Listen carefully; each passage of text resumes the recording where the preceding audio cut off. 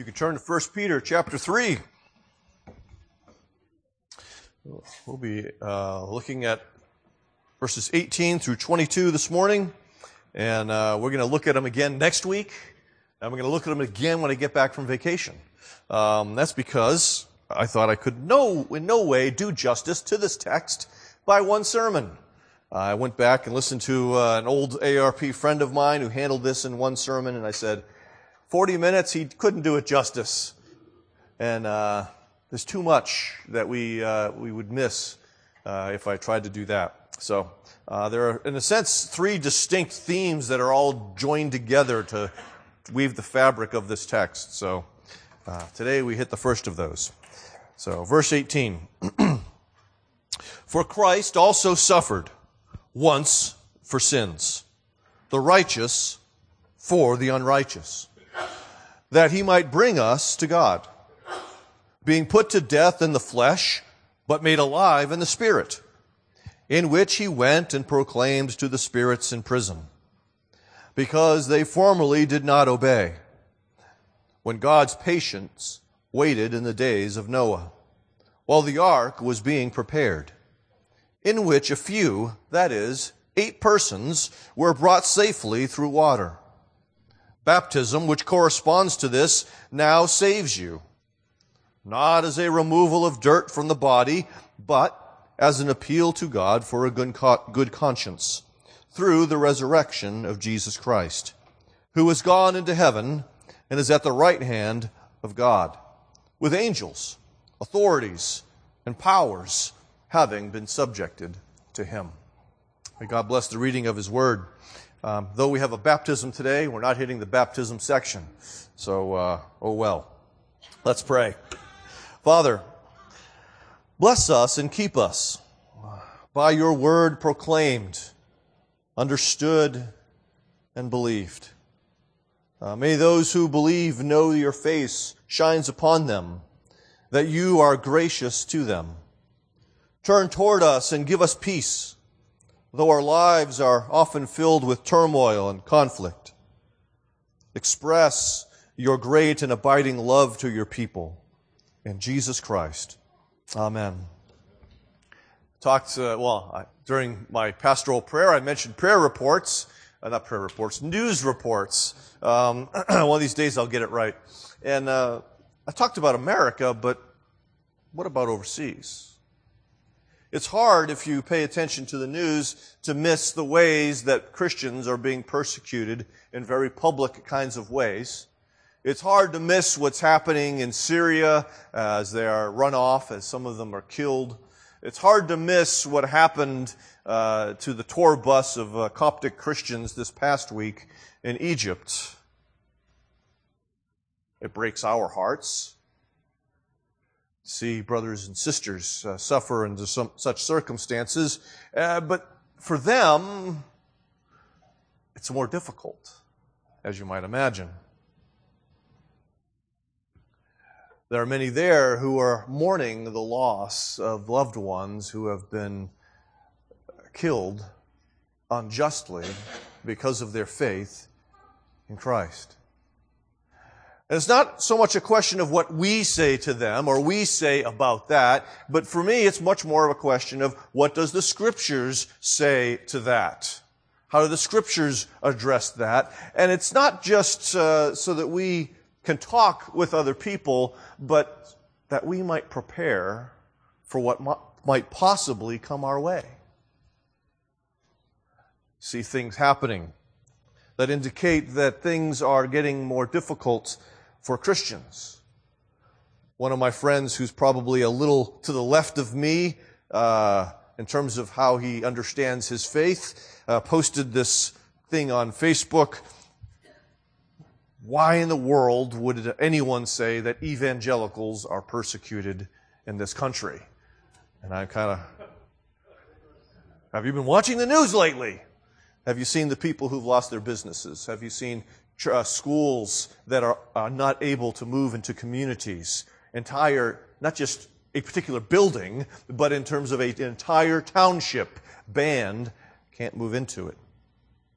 And so there are realities that exist and we don't know if those things are just going to contain static or if they're going to get worse or they're going to get better. We don't know. And so we need the Word of God to instruct us just in case. The big idea this morning is that Jesus suffered and prevailed for our salvation, and that does tie into the reality of persecution. First off, Jesus suffered for our sins according to the will of God. Peter has been talking about how to live a faithful life in the midst of an unfaithful place. He's been talking about suffering unjustly, and he's been giving wisdom to them. But here he now provides a couple of examples to comfort these people in the face of persecution that is coming and in some cases is already experienced. He's going to provide two particular examples within this passage. One is Jesus and the other one is Noah. We'll get Jesus today. We'll get Noah next week. Now, as we look at this text, there is much that is obscure. In fact, Martin Luther said this was one of the most obscure passages in the entire Bible. But the main thrust of what is going on in this paragraph is the reality of Christ crucified and triumphant in the midst of persecution. We see Christ also suffered once for sins. The word "for" at the beginning of that sentence reminds us that it is connected to the previous paragraph, the previous line of thought that Peter had been making. The line of thought which ended with that idea of, for it is better to suffer for doing good, if that should be God's will, than for doing evil. And so here we have an example of Jesus who suffered for doing good. Here we have an example of Jesus who suffered according to God's will. And while he doesn't explicitly mention that Jesus suffered in accordance with God's will here, he does explicitly say it in his sermon on Pentecost in Acts chapter 2, where he says that this Jesus delivered up, and he mentions all the good that Jesus had done. This same Jesus delivered up according to the definite plan and foreknowledge of God, you crucified and killed by the hands of lawless men. And so Peter wholeheartedly believed that Jesus suffered according to the will and the purpose of God. The suffering of Jesus was not accidental. The suffering of Jesus was not coincidental. The suffering of Jesus was not an aspect of neglect on the part of the Father. It was, in fact, according to God's plan and according to God's purposes. It was planned and purposeful. And so we see that as Messiah, he suffered just as some of the people in the original audience suffered, just as Christians today sometimes suffer, just as some of us in the future may suffer. And when I say that, it's in terms of that he suffered, like us, according to God's plan. Now, of course, there's a huge difference that separates the suffering of Jesus from our suffering. His is for our salvation. Ours is simply to testify to the greatness of his salvation. Okay? So while there are similarities in our suffering, they're not identical in their character. We read from Leviticus and Hebrews for a reason this morning, and that is because we're going to see the reality of Jesus, as it says here, he suffered once for sins. And so Jesus, when he suffered, was performing a priestly act because it was the priests who offered the sacrifice for sins. And as we heard, it wasn't just the Day of Atonement, okay? But On those days, the Day of Atonement, which we read from Leviticus 9, not 9, was it 16? I can't remember. The priest first had to offer a sacrifice for his own sin, and then he would offer a sacrifice for the sin of the people. But the rest of the year, he continues to make these sin offerings. And so much of what the priest did on a daily basis was sin offering after sin offering after sin offering. For his own sins and then for the sins of the people. My, that must have gotten monotonous. The slaughtering of animals because the sin of the people didn't stop, but kept happening. There's a great difference here. Our great high priest, Jesus, offered himself once. One time. And that phrase that we see repeated often in Hebrews 9 sometimes is taken by people to refer to once for all people, but the context means that it really is referring to once for all time. It was a one and done offering, not having to be repeated like the offerings of the Old Testament, because the true sacrifice to which they all pointed had come and had laid down his life. It is finished. It is sufficient. It is done, as the author of Hebrews labors to make clear to us in places like chapter 9. But as it is, he has appeared once for all, insert that idea of time, at the end of the ages to put away sin by the sacrifice of himself. And so as the original audience considers this suffering of Jesus once for sins, they're to realize that their suffering takes on a different meaning. It has a different character to it. That they're not suffering for their sins because Jesus has suffered for their sins. And so they're not experiencing the judgment of God,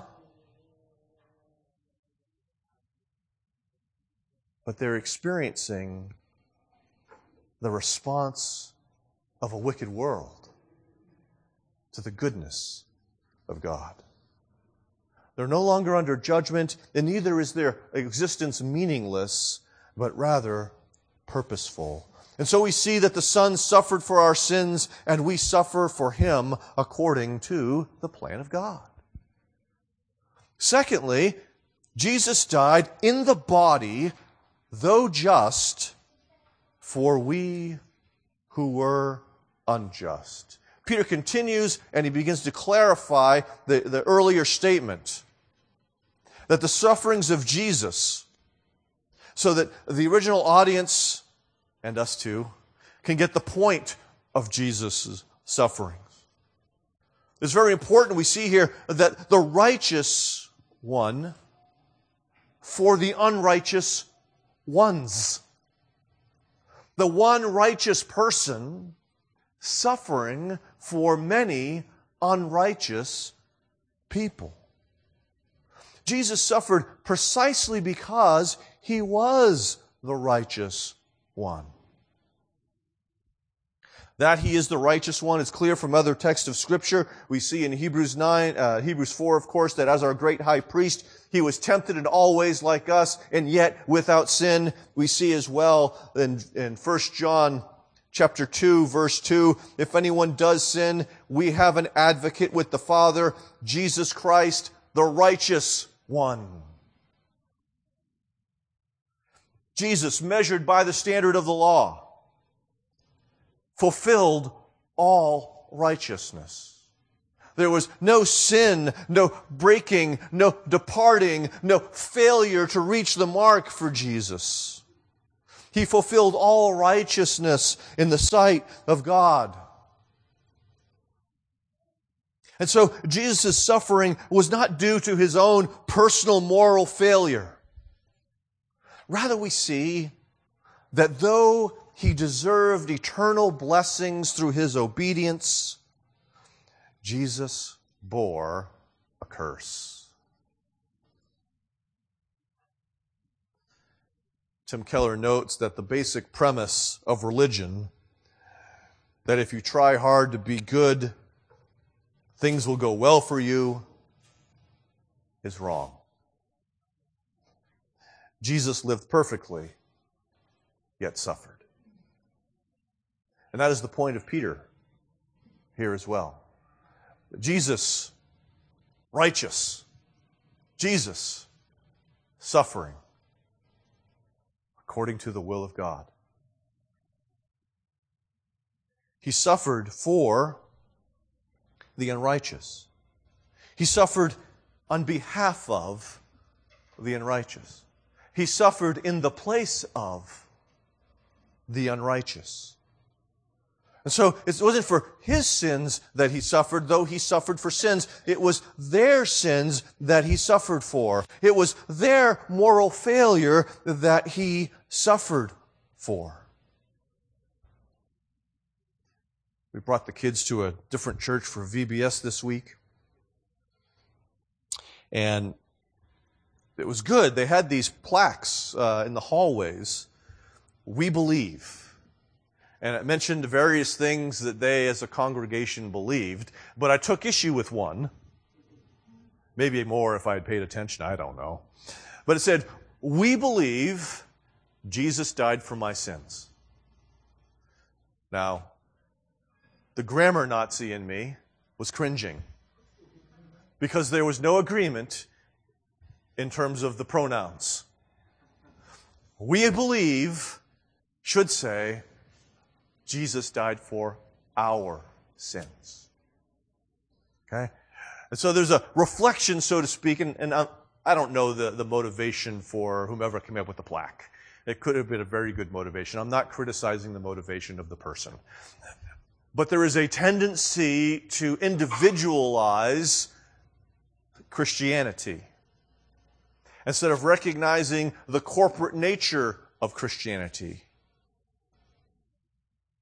And so while I can say with all integrity, Jesus died for my sins, and I personally must believe, we also recognize that I am not the only person for whom Jesus died.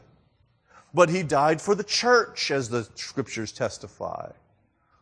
And so it's our sins, because we are the unrighteous. He died for us. Not just for me. But think of the sins for which he suffered. Our greed. Our racism. Our deceit. Our insubordination. That's rebellion, children. Theft. For our slander of others, for our rage and unrighteous anger, for our gluttony, and so many more.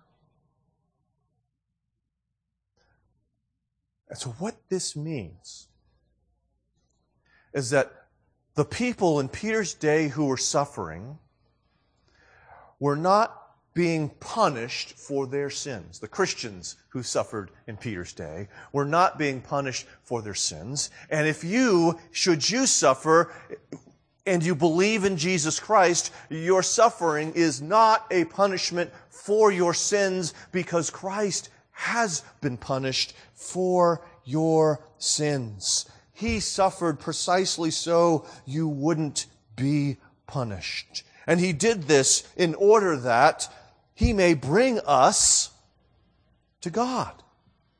Peter lays out this purpose. Didn't do it simply so that we can remain kind of lost and scattered about the world, but he's gathering us back up in order to present us before the presence of the Father, pure and blameless, holy and good. Part of what we sang with Let Us Love and Sing and Wonder. Why is he bringing us to God? Because when we sin, we run from God. don't we? Think of Adam and Eve. What's the first thing that happened? Well, actually, what's the second thing that happened? The first thing is they said, oh no, we're naked, and suddenly it was a problem. But the second thing that happened is they heard God and they hid themselves.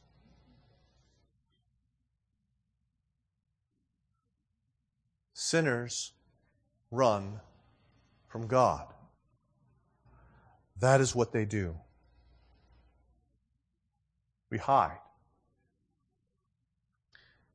I realized this morning during my pastoral prayer that today is not Father's Day, that next Sunday is Father's Day. I always get it, because Mother's Day is the second Sunday. I think Father's Day is the second Sunday. What a fool I am. I don't like Father's Day. We do. I'm getting there. Oh, trust me, I'm getting there. I hate Father's Day. And the reason I hate Father's Day is not because I hate my father, because I don't. But I'm aware of how I fall short as a father. Some people are normal and healthy. I'm not. And so I think of the ways in which I fail my children. And how could they celebrate me? That's why I hate my birthday. That's why I struggle with my anniversary. It's why I struggle with Pastor Appreciation Week or month or whatever it is. Because the older I get, the more I realize how far short I fall.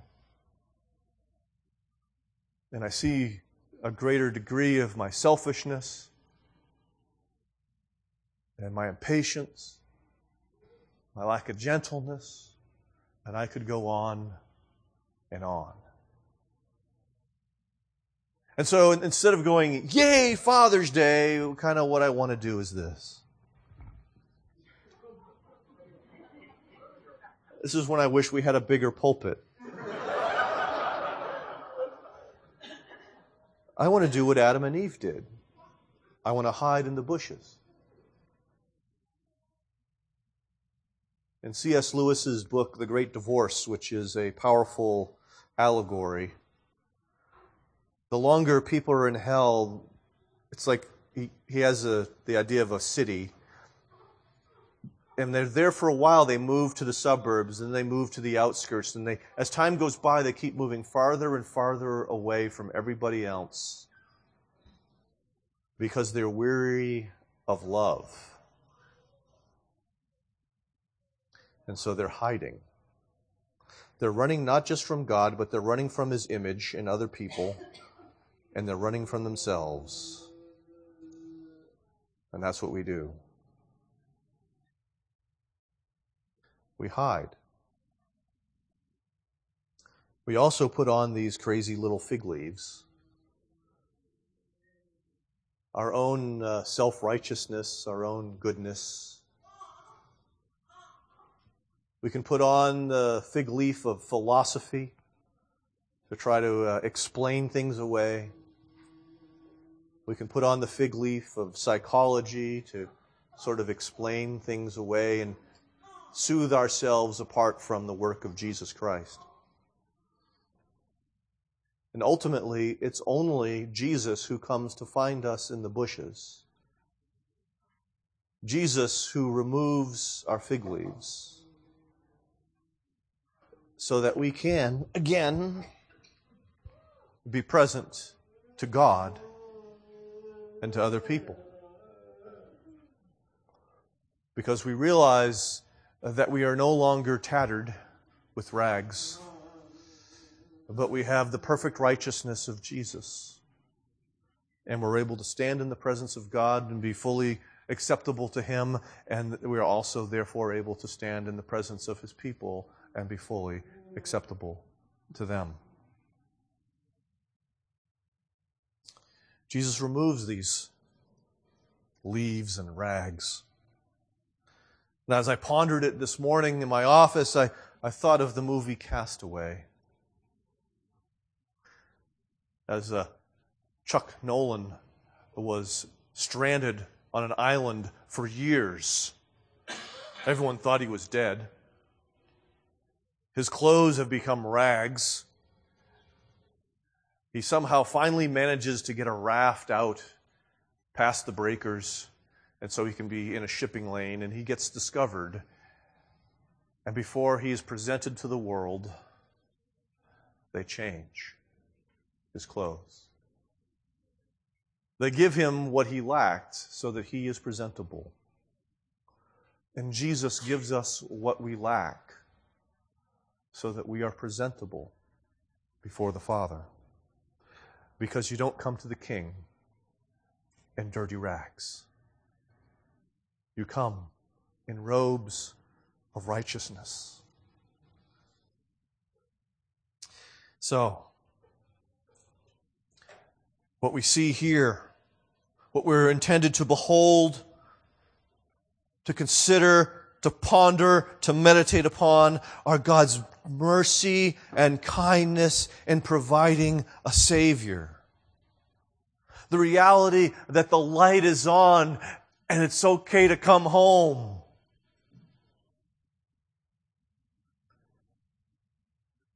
Jesus, who suffered, the righteous for the unrighteous, that he might bring us to God, also, Peter clarifies, being put to death in the flesh.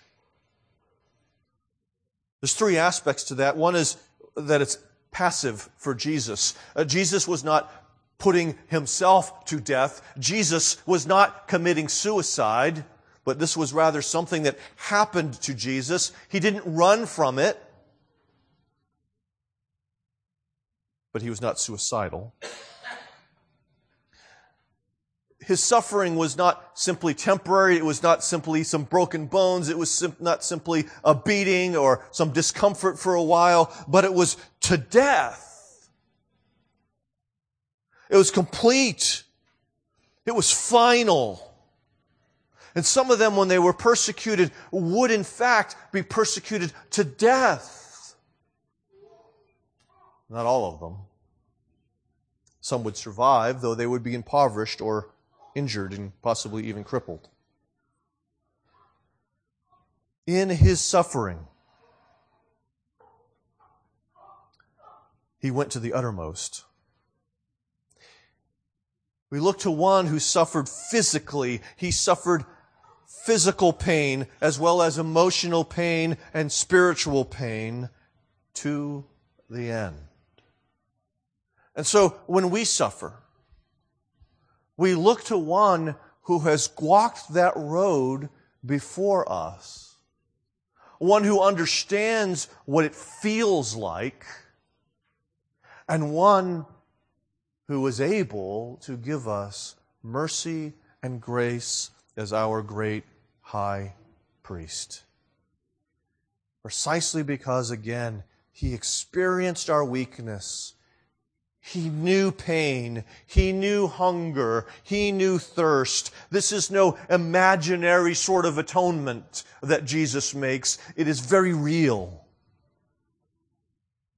And so Jesus, the righteous one, suffered death to save unrighteous people like us. Thirdly, we also see that Jesus was raised and exalted according to the will of God. Peter wants to remind them of this because death seems so final. We've lost a few people within our congregation this year. We don't see them. We don't hear their voice. They are seemingly lost to us. And when brothers and sisters are lost in the sense of they're persecuted and they're put to death, they seem lost to us, and it looks like evil won. And so Peter has to bring back the resurrection to their consciousness. His saving work did not end with his death, but Jesus was made alive in the Spirit. And again, just as it was passive in his being put to death, here's a passivity on his part in the idea of being made alive in the Spirit. We're going to touch upon this again next week. But Luther here is contrasting the realm of the flesh and the realm of the Spirit in terms of two different modes of existence. And I'm not sure I'm tracking with Luther. But I'm just explaining how some have seen this. And so he ties in the idea that we see in 1 Corinthians 15:45, the first man became a living being, the last Adam became a life-giving spirit. Yeah, Jesus is a life-giving spirit. But is that what Peter's getting at? I don't think so. Because Jesus has a body still. It's not the idea that Jesus went into a different realm of experience, but that the power by which he was raised was the Holy Spirit. The same Holy Spirit that raises us if we die. You see, we can trust in a powerful God. We can trust that if we experience persecution, it's not the final word. God still has something to say about it, and one of those words is resurrection.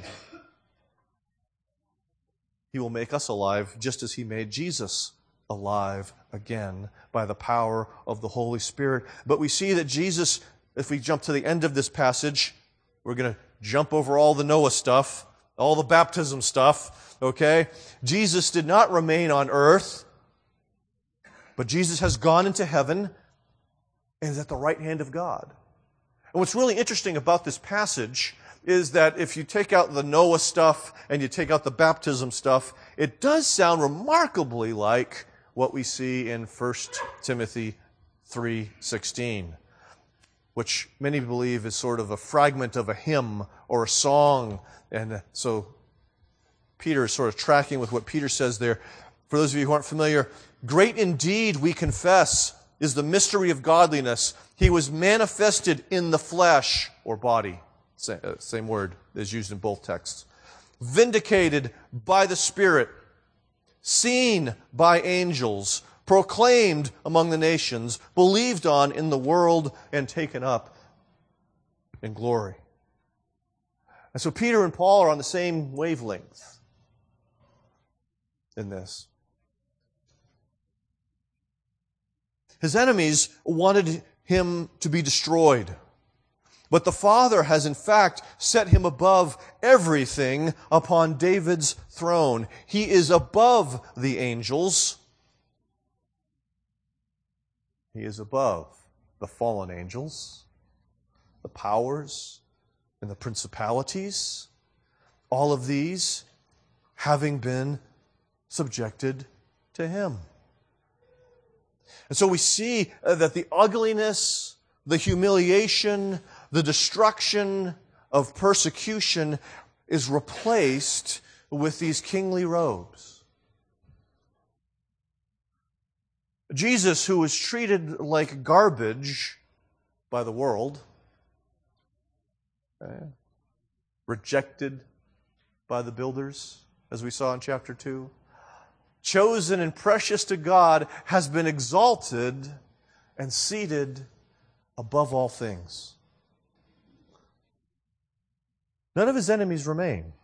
He has triumphed over them all, as it says in Colossians chapter 2. This is a fulfillment of the Messianic Psalm 110. The Lord says to my Lord, sit at my right hand until I make your enemies your footstool. And so now all of the enemies of God are being gathered up together. They're being subjected to Jesus Christ. They're becoming part of his footstool, that which he rests upon. This is reflected in 1 Corinthians 15. Then comes the end when he, meaning Jesus, delivers the kingdom to God the Father after destroying every rule and every authority and power. For he must reign, meaning he already reigns, He must reign until he has put all his enemies under his feet. And so right now, Jesus is in the process of putting all of those persecuting enemies, human and spiritual, under his feet. And so faith joins us to Jesus.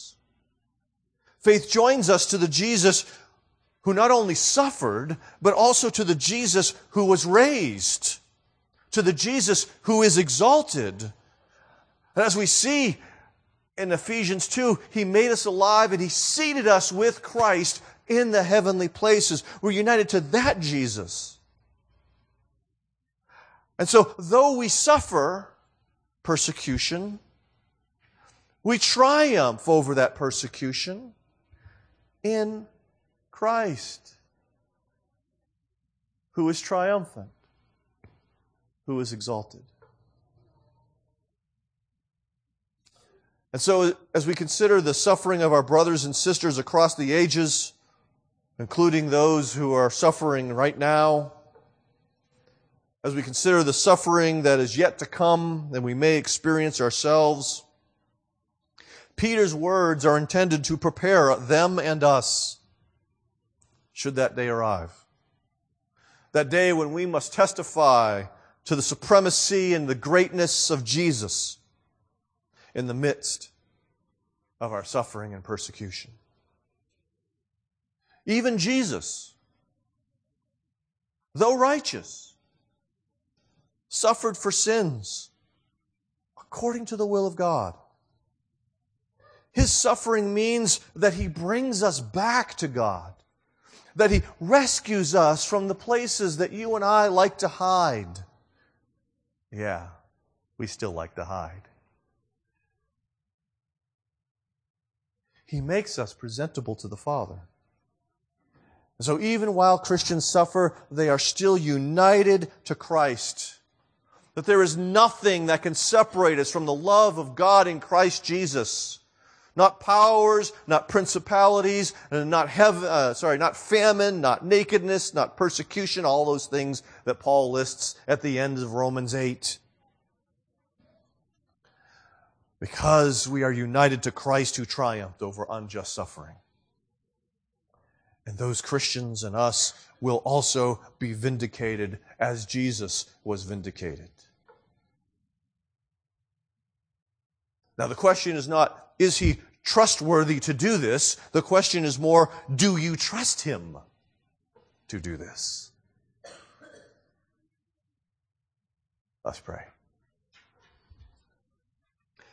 Father, this is a Jesus worth believing in. This is not some fantasy Jesus that gives us everything we want, but this is a Jesus who is with us through the midst of the worst this world can offer and brings us to the best that you have to offer. Father, we ask that you would give us a greater grasp of our justification